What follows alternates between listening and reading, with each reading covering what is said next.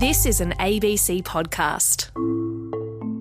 Hello, this is CoronaCast, a daily podcast all about the coronavirus. I'm health reporter Tegan Taylor. And I'm physician and journalist Dr. Norman Swan. It's Wednesday the 12th of May, 2021. And Norman, we're working off some pretty preliminary information, but it sounds like yesterday someone in Victoria has returned a positive result for COVID after doing their hotel quarantine in South Australia. And it's sort of been this thing where they left hotel quarantine and 4 days later they got symptoms and have then tested positive. So what do you think we're looking at? Is it another hotel quarantine leak, or could it be a really long incubation period? First of all, we've got to go on what the Victorian government's saying. So Brett Sutton's saying that he thinks that this is from a leak in hotel quarantine. That's the assumption. And there was somebody who was positive on the same floor in reasonable proximity to this man who, just to remind us, he came into South Australia, quarantined in South Australia, and then as soon as he was free of quarantine, comes to Victoria and develops symptoms, tested, and then positive with a sort of gap of about what looks like 4 days or so, 4 or 5 days. So what could be happening here? One is that if it's conventional, then it is a leak from hotel quarantine. He's caught it towards the end of his hotel quarantine period. Isn't that ironic?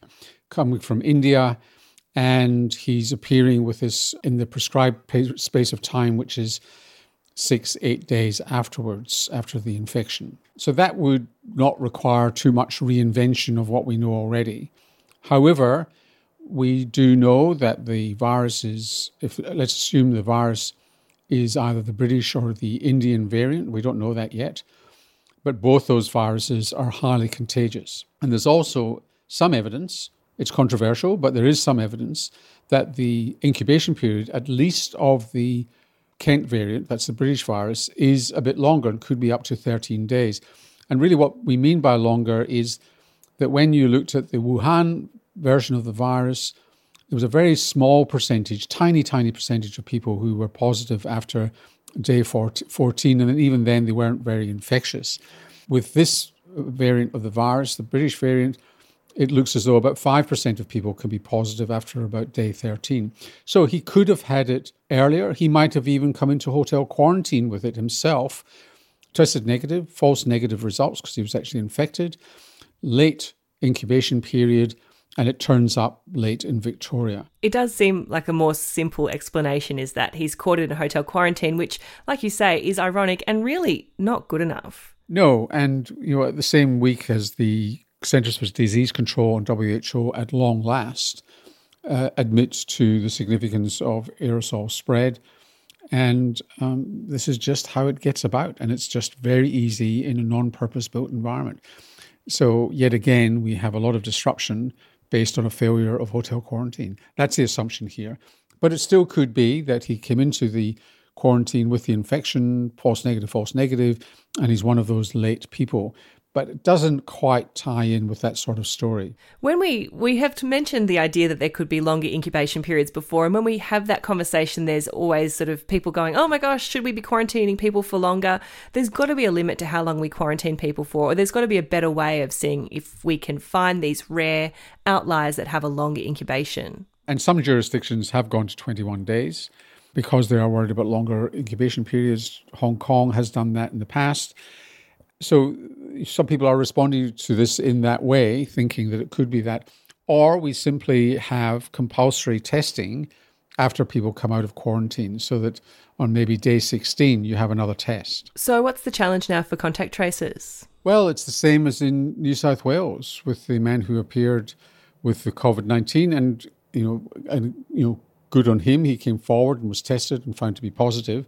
Then you've got to trace it back. So the tracing back to this man won't be as much of a mystery. He's almost certainly caught it in hotel quarantine. We could speculate about long incubation period, but it's going to turn out to be a hotel quarantine leak almost certainly. And so we know where it's coming from. It's probably direct. So there's no intermediary there, unlike New South Wales, where we don't know where the intermediaries are.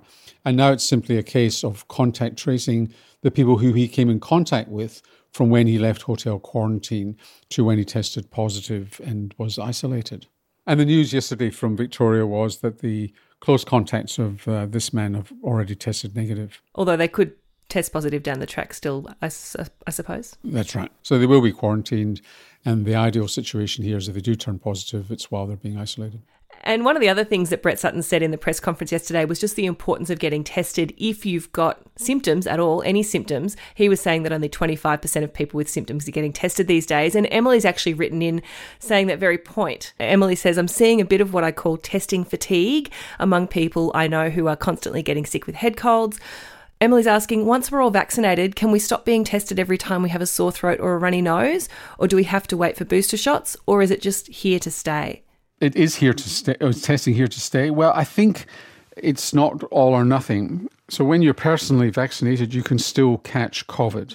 So I think until 70, 80, 90% of the community is immunised, testing will still prevail because you could still have COVID circulating and we could have a bad outbreak.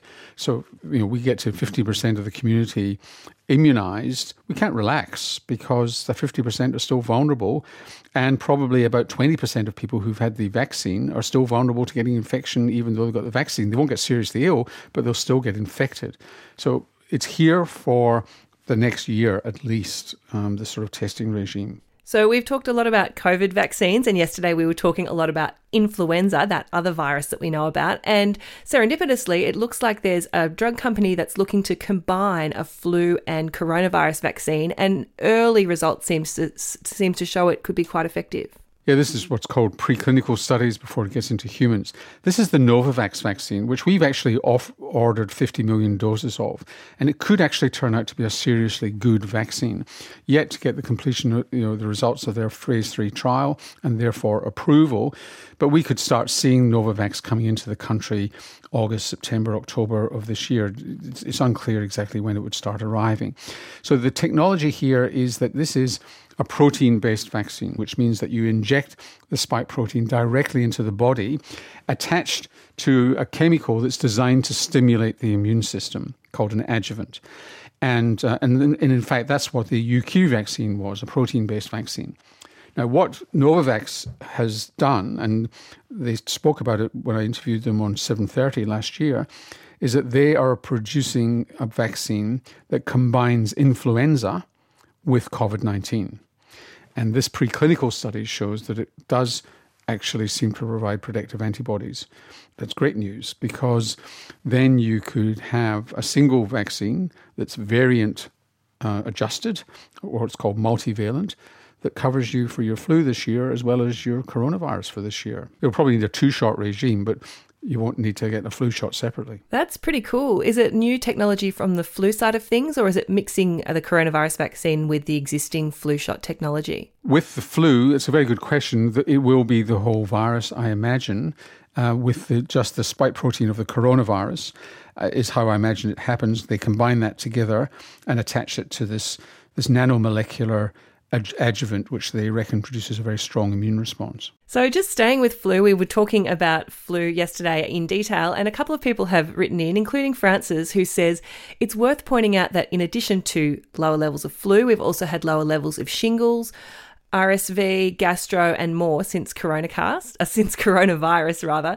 And Francis says it's just a reminder of how important hand hygiene and social distancing is for keeping us all well, even when COVID is a thing of the past. And I'd be interested to know where you got those statistics from, because these are not all reportable diseases, but that's great. And Andrew's got a question about that, saying, since we've been so isolated, we've been personally socially distanced as well as the country having its borders pretty much closed, what do you think is going to happen when our borders open up, when things go back to normal-ish?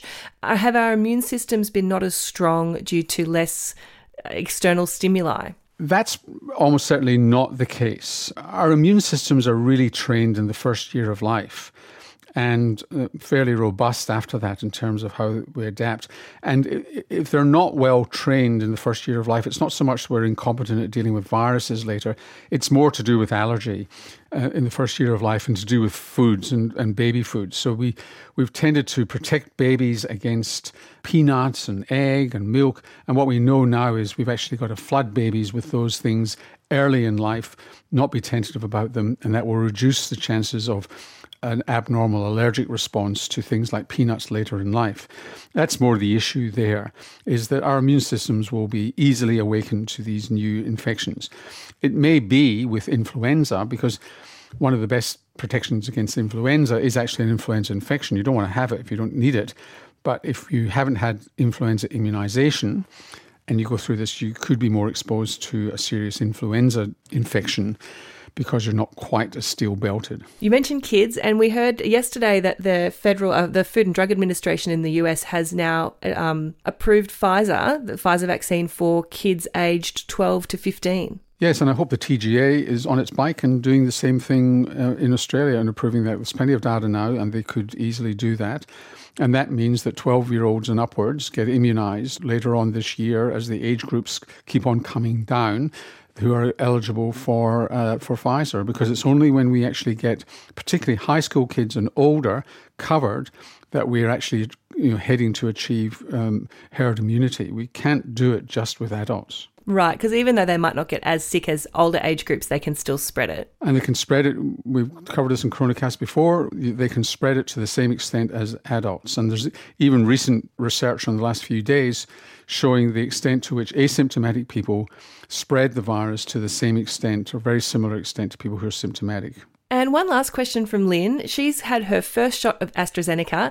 She had no side effects except for maybe feeling a bit tired for the first few days. She's wondering, does that mean that the vaccine isn't working as well? No, there's certainly the side effects that you get are the signs of an activated immune system, but because you didn't get them or didn't notice them doesn't mean you haven't got an immune response. And you've got the second dose to go as well. The Pfizer gives you a very effective coverage, for example, and we know that the first Pfizer dose gives you almost no side effects whatsoever. It's the second dose. And yet, 12 days after the first Pfizer dose, you're getting very good protection against infection, as you are indeed with Astra to a slightly lesser extent.